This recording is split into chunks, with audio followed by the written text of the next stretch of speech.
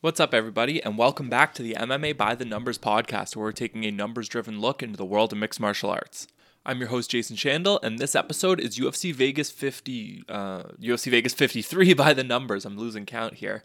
In this show, we are going to go through the stats behind all these fights. I'm going to talk about the numbers, break down the matchups, highlight my favorite bets on the card, pick winners, really just dig into all the stats I can find here. For the size of a card and for how kind of low profile this one is, we do have a ton of fights where we've got a good sample size on both sides here. So, going to be nice to be able to get into most of the key matchups on this card. I'll be skipping by a couple where we just don't have enough to really dig into any reliable numbers. The first one I'm going to start off with, though, is one where actually usually I would skip past it. We've only got a 22-minute sample size on one side, but I think there's enough here that we can really dig in and find some good betting value especially, and that's Gina Mazany taking on Shanna Young. Mazany is generally someone whose stats make her look a lot better than she is. And we look at her distance striking numbers, and obviously she's a grappler first, but with her distance striking numbers, we see 41% accuracy, 61% defense, and slightly outpacing her opponents. This is skewed, though, because most of the times she's been getting outclassed on the feet, she's been finished early. And then we look at a fight like the Rachel Ostovich decision, probably the best matchup you can get for distance striking in the UFC, honestly. And that makes up over 1/3 of Mazany's distance striking time in the octagon. So when you look at those positive numbers on Mazany, they don't mean anything. But her offensive grappling is there, particularly against weaker competition. I mean, she's got a 58% takedown accuracy rate despite averaging 8.1 attempts per 15 minutes. Usually when we see someone with a ton of volume and takedown attempts, we're looking for a lower takedown accuracy rate. Even if they're a really good wrestler, we're usually seeing someone who's attempting in that 8 to 10 attempts per 15-minute range, down more around like 40% accuracy. So for Mazany to be up at 58% is really impressive, and she's also got a 43.2% control time. So over 40% of her octagon time has been spent holding control positions in the grappling. Now, obviously, this again is skewed by the fact that some of the fights where she wasn't able to get to the ground, she was just finished early. And then we get the Rachel Ostovich fight lasting 15 minutes where she had 7 takedowns. We've got the Wu Yanan fight where Mazany scored 5 takedowns on 7 attempts, 8 minutes of control time. So our numbers do get skewed. But then we've also got for example, the Lena Landsberg fight. And Landsberg had most of the control in that one. Landsberg cruised to an easy 30-27 win, but Mazany did still rack up 3 minutes of control time and went 2 of 2 on her takedowns and landed more total strikes. And Landsberg, for all of her deficiencies, she can fight a really grindy style. She does tend to get a lot of control. So Mazany does have that potential, particularly against weaker opponents, to take advantage and to overwhelm with her grappling. And that's exactly why she lines up so well with Young. I mean, in Young's UFC career, obviously, like I said, small sample size, but she's only got a 58% takedown defense rate. She's allowed her opponents to hold control for over 50% of her octagon time as well at 53.7%. And she was finished on the ground by Stephanie Egger in her last fight. If we go back before the UFC as well, we get stats in her Dana White Contender Series fight. Well, she was taken down twice on 3 attempts, and we don't get control time stats from the Contender Series, but taken down twice on 3 attempts and submitted. So Young's weakness lines up exactly with where Mazany's strength is, and Young may be a bigger and stronger fighter here. We have seen her at bantamweight, I think, more than we have Mazany, and she's coming down in weight here. I do think Mazany's grappling is going to be enough to get the job done here, so I like her to take the win in this fight. I think there's fair value in betting her straight up here at minus, she's sitting around minus 170 right now. Some books still have her around at minus 159. But I also think there's quite a bit of value on Mazany inside the distance. That's at plus 240 on 5 dimes right now. Most books it's about plus 200. I think this is a recent move on 5 dimes, so that we may be getting even longer odds here. I think that's a play I really like this week is that Mazany inside the distance, plus 200, plus 250 range. But if you're not feeling that good about her finishing ability, I do still think there is value taking her straight up as well. Next, we jump up to the heavyweight division for one of the trickier fights, I think, this week from a betting standpoint. And that's Alexander Romanov against Chase Sherman. This one is obviously not a tricky one as far as picking a winner. There's a reason that Romanov is minus 1,300 favorite. Chase Sherman has not really been asked to defend much. Minus 1,700, on Romanov. Chase Sherman has not been asked to do much defensive grappling in the UFC. In his last fight, he was taken down very quickly and finished by Jake Collier. That obviously lines up perfectly with Alexander Romanov's strength. He's only got 35 minutes of octagon time, but he's averaging 5.6 takedowns landed per 15 minutes. That's on 8.6 attempts. That is a 65% takedown accuracy rate. He spent almost 70% of his fight time holding control positions. Romanov really is a phenom with his grappling here. Finishes in 3 of his 4 UFC wins. Probably going to make quick work of Chase Sherman. Sherman does have a couple of solid defensive wrestling performances in the UFC, but holding Parker Porter to 1 of 8 on his takedown attempts and holding Damian Grabowski to 0 of 5, that doesn't mean a lot when you're coming up against Romanov. And then looking at Sherman, I mean, his volume is rare for a heavyweight. He averages 14.2 distance strike attempts per minute, but he's constantly getting in firefights, which at heavyweight it is not really a good sign. I mean, if you are throwing 14 strike attempts per minute from distance and you're a heavyweight and your opponents are actually coming back with about that many, it really suggests that your power is not enough to slow people down. I mean, in that Parker Porter fight, Sherman was he landed 117 significant strikes. Great total at heavyweight, but he absorbed 149. He landed 88 against Arlovsky. Good total. Absorbed 105. Landed 79 against Augusto Sakai. Absorbed 111. So for as much as Sherman's pace is great and exciting, it's not enough to actually be effective. And for all his finishes, he's not overly powerful. It's not like his finishes throughout his career have been like one-strike knockouts. Even some of his UFC knockdowns, feel like they're coming a little bit more from overwhelming. They're not that, jarring heavyweight kind of knockout. So ultimately, it makes sense that he's a massive underdog. But my gut says, and there's just not a big enough sample of heavy underdogs at heavyweight to have any real conclusions here statistically, but my gut says a UFC heavyweight, like even a borderline one like Sherman, should probably never be like over plus 1,000. We just don't see many big underdogs at heavyweight because the power keeps even matchups that are real mismatches tend to be a little closer than they would be in lower weight classes because even the bad heavyweights have power. And in the UFC in general, if you were to blindly bet, say, underdogs of like plus 300 or more, like that in general would be very poor results for you. Worse than just blindly betting random fighters. Like betting big underdogs because they're big underdogs is not a viable approach.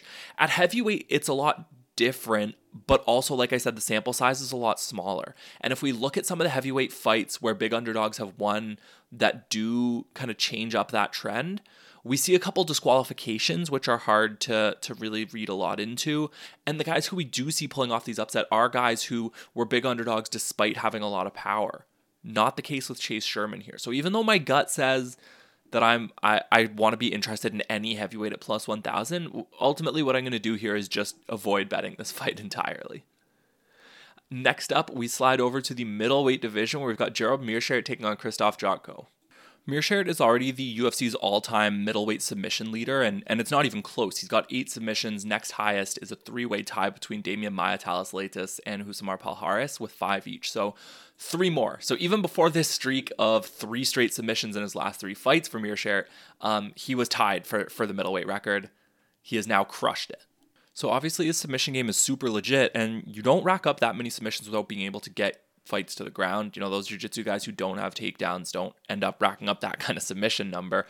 And Meerschaert has a 42% takedown accuracy rate on 5.8 attempts per 15 minutes. One area to note, though, is that his control rate, considering his takedown volume of 23.3%, isn't overly special, and we actually see a 28.7% opponent control rate out of him.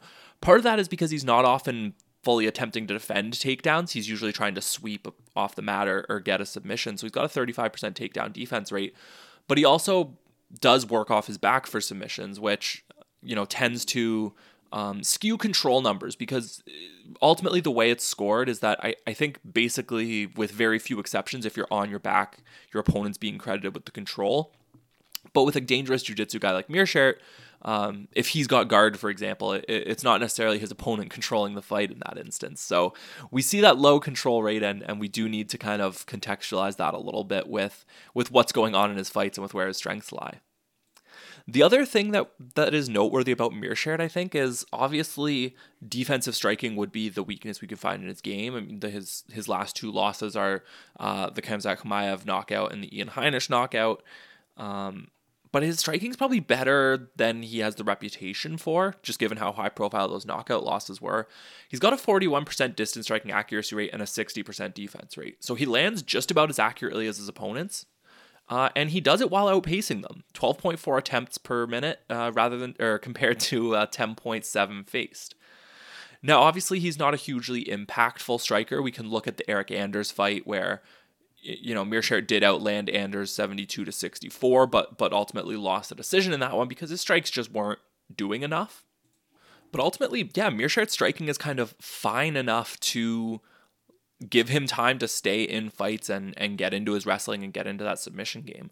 Obviously, the fact that he's been knocked out a couple of times is a concern, and those weren't the first times he's been knocked down in the UFC either. He was dropped against Oscar Picoda in a fight that he ended up winning. So there is a hole in Meerschaert's game against power strikers, absolutely, but his distance striking probably better than he gets credit for. And against Krzysztof Jotko, we don't need to be overly concerned about the power. I mean, Jotko only has a 0.51% knockdown rate in the UFC. That's actually lower than Meerschaert's. And we haven't seen him knock anyone down since Uriah Hall in a fight he lost. And his other knockdown came against Tamdan McCrory, who, probably not quite UFC level competition, not a guy that had much success on the feet, especially in the octagon. So not a huge power threat coming from Jotko, and there's also not a lot of efficiency coming out of him either, with 30% accuracy compared to 63% defense from distance, meaning his opponents are landing a full 7% more accurately than he is. So even though he is outpacing them, he's getting outlanded by about 0.1 distance strikes per minute. He's fairly good at controlling fights when he does get into the grappling. His 21.3% control rate isn't huge, but that's coming on only 3.8 takedown attempts per 15 minutes, so he is converting those takedown attempts into a fair amount of control. Ultimately, though, grappling with Meerschaert's a dangerous proposition, and striking with him isn't as easy as it maybe looks, and Jotko not necessarily the guy to take advantage of a potential weakness there. Jotko's definitely got the kind of gritty, grindy style where he does rack up just enough control, and there's a reason he's won 4 of his last 5, but we also have to take into account that 2 of those 4 wins were split decisions. He outlanded his opponents in those 2 fights by a combined 1 significant strike.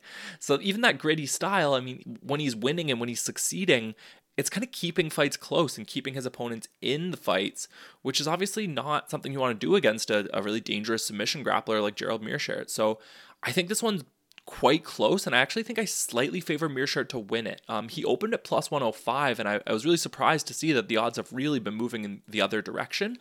So this kind of becomes a spot, and it's a concept I talk about a lot, where the line feels off by enough that it almost feels like there's something I'm missing. And I think this is something that everyone should do and kind of take into account humility-wise with betting. I mean, even in a smaller sport like MMA, betting markets are so accurate that if you think the line is way, way off, there's a pretty good chance that you're the one who's wrong. Like, yes, you can have an edge over line consistently. Like, that's how winning bettors exist. But if you think a line is, 30% off, if you think someone is 50% to win a fight, but you're getting them at plus 400, there's just no way that you're right that person is actually 50% to win the fight, almost without exception. You get into some niche cases with like when CM Punk was making his debut. But in a typical fight, if you think a line is off by enough, you should probably look closer into what's going on here. That's almost what I get into with this Meerschaert line. A difference of like 10% in thinking this fight he should be closer to 50% to win and getting him at plus 150. Like that's a pretty big gap, and it does give me some pause. I know it's kind of counterintuitive. The more confident I am in the fighter, the more concerned I am. But something to keep in mind, and that's definitely going to be kind of going through my mind and have me looking deeper as fight week rolls on. But ultimately, I really like Gerald Meerschaert at plus 150 here. We'll drop down to featherweight next for Darren Elkins against Tristan Connolly. Elkins been in the UFC forever. He's got almost 5 hours of octagon time. He's got the 6th most total strikes landed in UFC history. And for Connolly, just a 30-minute sample in the octagon. So not a ton to draw from with Connolly, especially that's only coming against 2 opponents. But there are a few things I want to kind of get into in this fight. And that's because Darren Elkins highlights some interesting statistical trends. So something that stands out right off the bat with Elkins is his comically inefficient distance striking. He's got a 58% distance striking defense rate, which I talk about this ad nauseum, but if he was landing around 42%, in the mid 40s, like that, 58% defense, not necessarily bad. Because on average, overall UFC average is necessarily going to be accuracy and defense on opposite sides of 50. But Elkins combines that 58% defense rate with a 28% distance striking accuracy rate. So his opponents are landing at 42%. He is landing at 28%. That's a gap of 14 percentage points. There are a couple of factors that make that not a huge concern, though, at least from a winning fights and betting perspective. One is that he combines it with good pace, 13.8 distance strike attempts per minute while facing 11.1. So he's attempting about 1.25 distance strikes for every one that he faces. And ultimately striking pace and contextualizing that to be relative to the opponent, so the rate at which you outpace your opponent, is a better predictor of success, both winning and in betting markets, than accuracy is. It may be ugly, it may look less skillful in some fighters, but looking good and having crisp looking technique and looking skilled isn't what wins fights and wins money in betting markets. The other thing to combine that with is that Elkins, over a huge sample, as I mentioned, he's pushing 5 hours of octagon time. If this one goes to decision, he'll crack the 5-hour mark. Over that huge sample, he has been a very good wrestler. 8.1 takedown attempts per 15 minutes with a 33% accuracy rate. So as I mentioned, that high volume number does mean that accuracy is pretty good. And he's also got a 36.3% control rate. There are only 8 fighters in UFC history who've fought for over 4 hours and have maintained a control rate above 33%. So pretty good company for Darren Elkins. And even if we kind of expand out to include fighters with less than 4 hours of octagon time, combining that high control rate with a high striking output relative to your opponent, like that is a very good predictor of success. And honestly, I would speculate that it's a good predictor of success in betting markets, because not only does it predict winners, because, if something predicts winners but everyone knows it does and agrees that it does, it's not going to translate to betting value.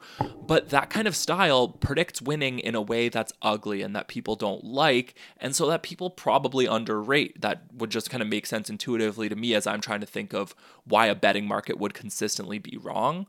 So I'm looking at a guy with this ugly and yet effective style, and that definitely pushes me towards him from a betting standpoint. Now, if we look at Connolly, there's some clear spots to get excited about Connolly here. His strength obviously lies in his grappling. Despite being 1-1 to start his UFC career, he does have a 23.5% control rate.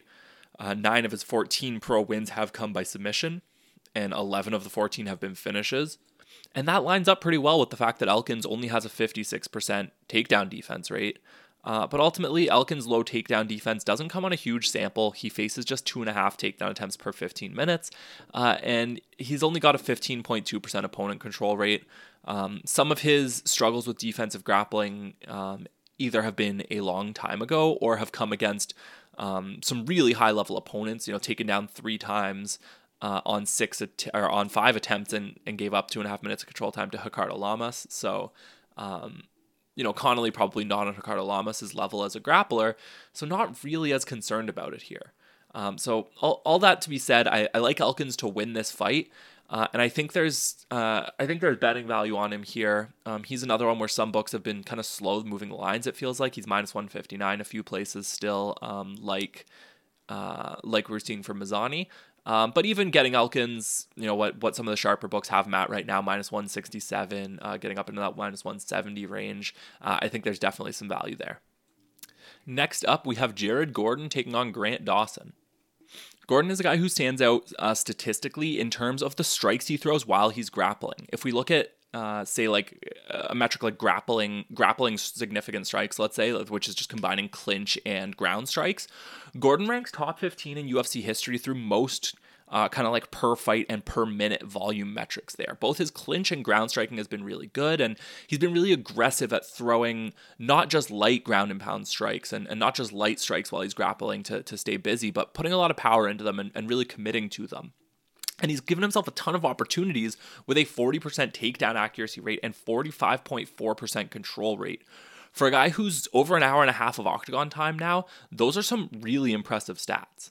He's also got solid efficiency with his distance striking numbers at 48% accuracy with 64% defense. There's still room for some serious concerns here, though, and the first with his distance striking being that he's not outpacing his opponents.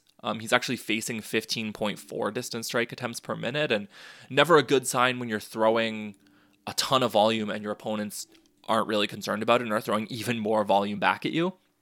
And the other thing is his defensive grappling numbers aren't great, with a 50% takedown defense rate and an 11% opponent control rate.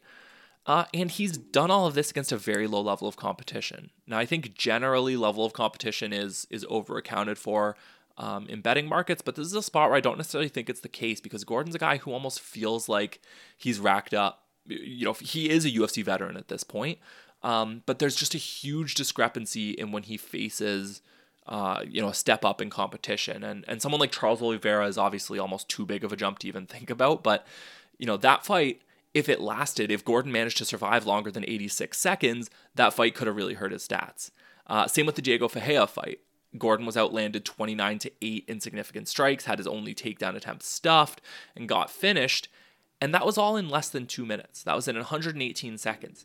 If he managed to survive for 3 rounds against Ferreira, we would have had a very different story in his career stats. His distance striking numbers would be much worse. His offensive grappling numbers probably would be a lot worse. So this is a spot where we actually really do want to account for level of competition in the overall stats because of the way the fight times are skewing things. Now, if we look at Grant Dawson, he's not quite as efficient from distance. He's got 43% accuracy rate with a 57% defense rate, so kind of a push there, landing as accurately as his opponents. But he does outpace his opponents 13.5 to 11.7 in attempts per minute, so he's outlanding them 5.74 to 5.03.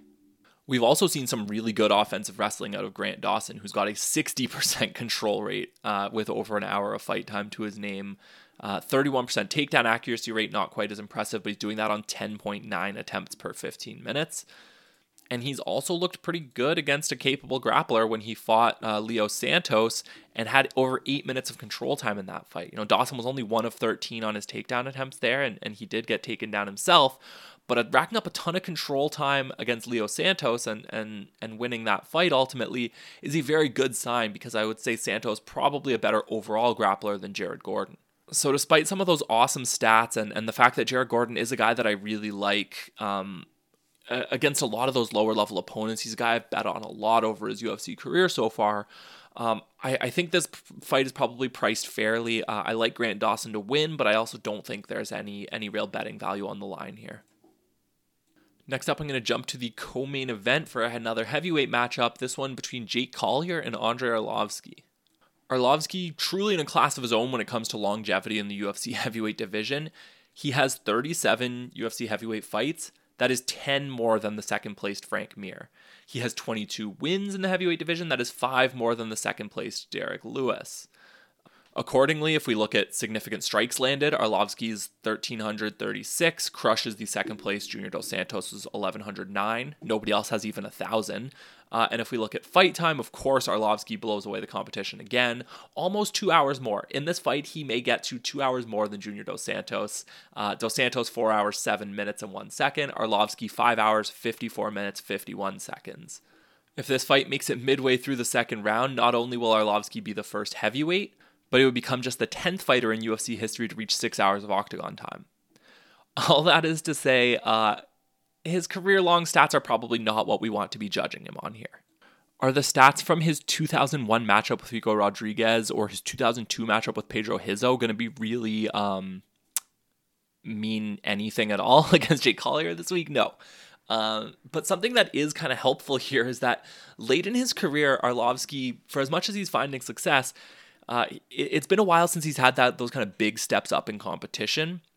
So, if we look at his 6 fights since 2020, his best opponent by a pretty big shot was Tom Aspinall, but it was a lot of these kind of mid-range heavyweights, which is a group that Jake Collier probably fits in. So we can look at these fights to try to draw some more impactful stats here for Arlovski.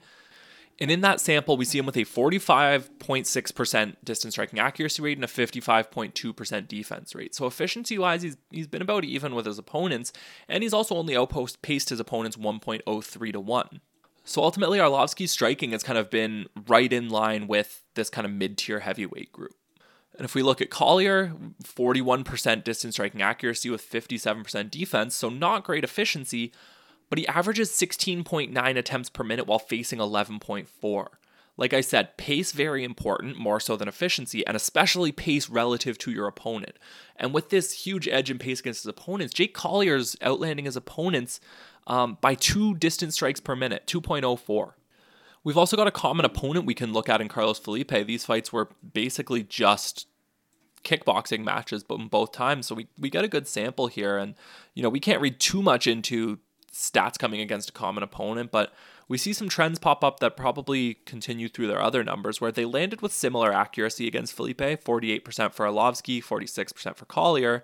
Arlovski had the much better defense rate in that fight, held Felipe to 36%, so had a 64% accuracy rate of his own. Collier only had a 52% accuracy rate, holding Felipe to 48%. But Collier did outpace Felipe by almost 1.5 to 1, while it was just 1.2 to 1 for Arlovski.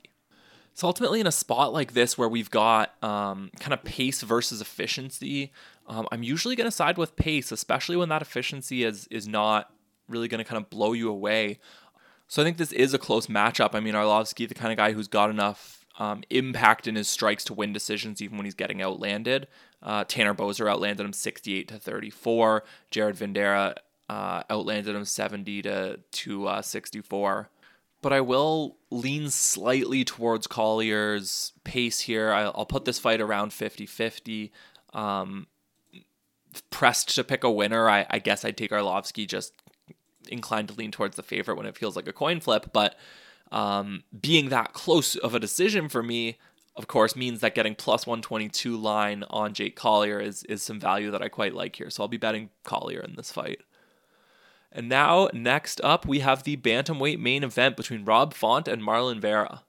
Vera's a guy I was definitely pretty wrong about early in his career. He was putting up kind of middling numbers, but pulling off finishes, which is usually a bad combination. It's usually not a sustainable combination, especially when it's just happening early in someone's career. We're usually going to see them regress and start finding a lot less success. But Vera was young, he's continued to grow, and he's continued to show a lot of finishing ability. I mean, he's not even 30, and he's already the all-time UFC bantamweight leader for finishes with 9. That beats out TJ Dillashaw's 8 and Uriah Faber's 7 to round out the top 3.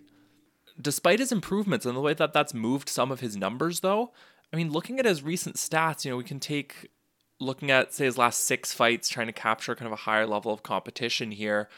He's got a really great 53.3% distance striking accuracy rate, but with just a 49.5% defense rate and with a 0.88 to 1 distance strike attempt ratio. So the elite accuracy is great and would kind of outweigh that defense rate because he's still landing a couple percent more accurately than his opponents, but that pace is definitely something to be concerned about. And if we look at it, it's not only the fact that he's fought, Frankie Edgar and Jose Aldo. Against Davey Grant, Vera was outlanded 75 to 61 from distance. And I mean, that one obviously was not an especially close fight. I think Vera even got 30-26 on one of the scorecards. But those distance striking numbers, I think, kind of showcase that there is still some room for concern there. And Rob Font absolutely has the style to really push Vera and to really exploit that issue with pacing. Font averages 16.2 distance strike attempts per minute. That is elite, and he does it while facing just 11.2. He's not only throwing an absurd number of strikes, but he's doing it in such a way that his opponents aren't able to keep up with him at all. And he does it with a 42% accuracy and 63% defense rate, so he's also more efficient than his opponents by about 5%, so that leaves him outlanding them 6.8 to 4.1 per minute. That's a gap of plus 2.63 that he's got overall, compared to Vera, who over his career is outlanded, so he's got a negative of 0.41 per minute. Massive difference of 3 distance strikes per minute between the two of them. And for as much as, yes, Vera's got a ton of power, we've seen it, his knockdown rate of 1.19% isn't like mind-blowingly higher than Font's 0.82%. Yes, it's about 50% higher than Font's, but knockdown rate is inherently such a small sample kind of stat that a gap like that isn't super meaningful. It's usually like we're looking for the outliers in that stat for it to have a huge meaningful impact. And obviously Font landing so many more strikes has that many more opportunities to score a knockdown. So not really sure Vera's power is enough to be an edge on the feet here. And I will say that Font's pace isn't all predictive. I mean, we have the Jose Aldo fight where he was actually outlanding Aldo in significant strikes in some of those rounds and was clearly not winning the rounds. And Vera's efficient striking can, be the style that can win fights while not quite landing as much. But that's really never something you want to rely on. When we're looking kind of forward looking from the stats here, it's really tough to predict statistically when someone's going to be able to kind of overcome a significant strike deficit. It's really just not something you want to have to rely on. I will say Font's defensive grappling is a concern in this fight. Vera, in addition to that power, obviously has a great submission game, and he's got a 42% takedown accuracy rate, but he's only landing 0.82 takedowns per 15 minutes. He doesn't get in with a lot of wrestling volume. He's only got a 13.9% control rate, and while Font's only got a 55% takedown defense rate, and he's been taken down in 6 straight fights, Vera's submission wins ultimately have mostly come against a much lower level of competition, and he's not racked up a ton of control time, as I said, and despite his poor takedown defense, Font's opponent control rate is still below 20%, so it's not like this is a massive kind of Kevin Holland situation. And so with that being the case, I still think Font's pace is ultimately enough for me to give him the edge in this fight. So I like Font to win. Line has kind of moved a little closer to evens than it opened when Font was down in the minus 150 range. I think at minus 135, there's some really good value on Rob Font in the main event as well. So that does it for this week's show. Thank you all so much for listening. If you're looking for more stats or you have any questions for me or you want to see more numbers behind all these fights, you can find me on Twitter or Instagram at NumbersMMA. And if you enjoy the show, rating and review would mean a lot. Thanks everyone for listening, and we'll see you next week for UFC 274. Good luck with your bets this week.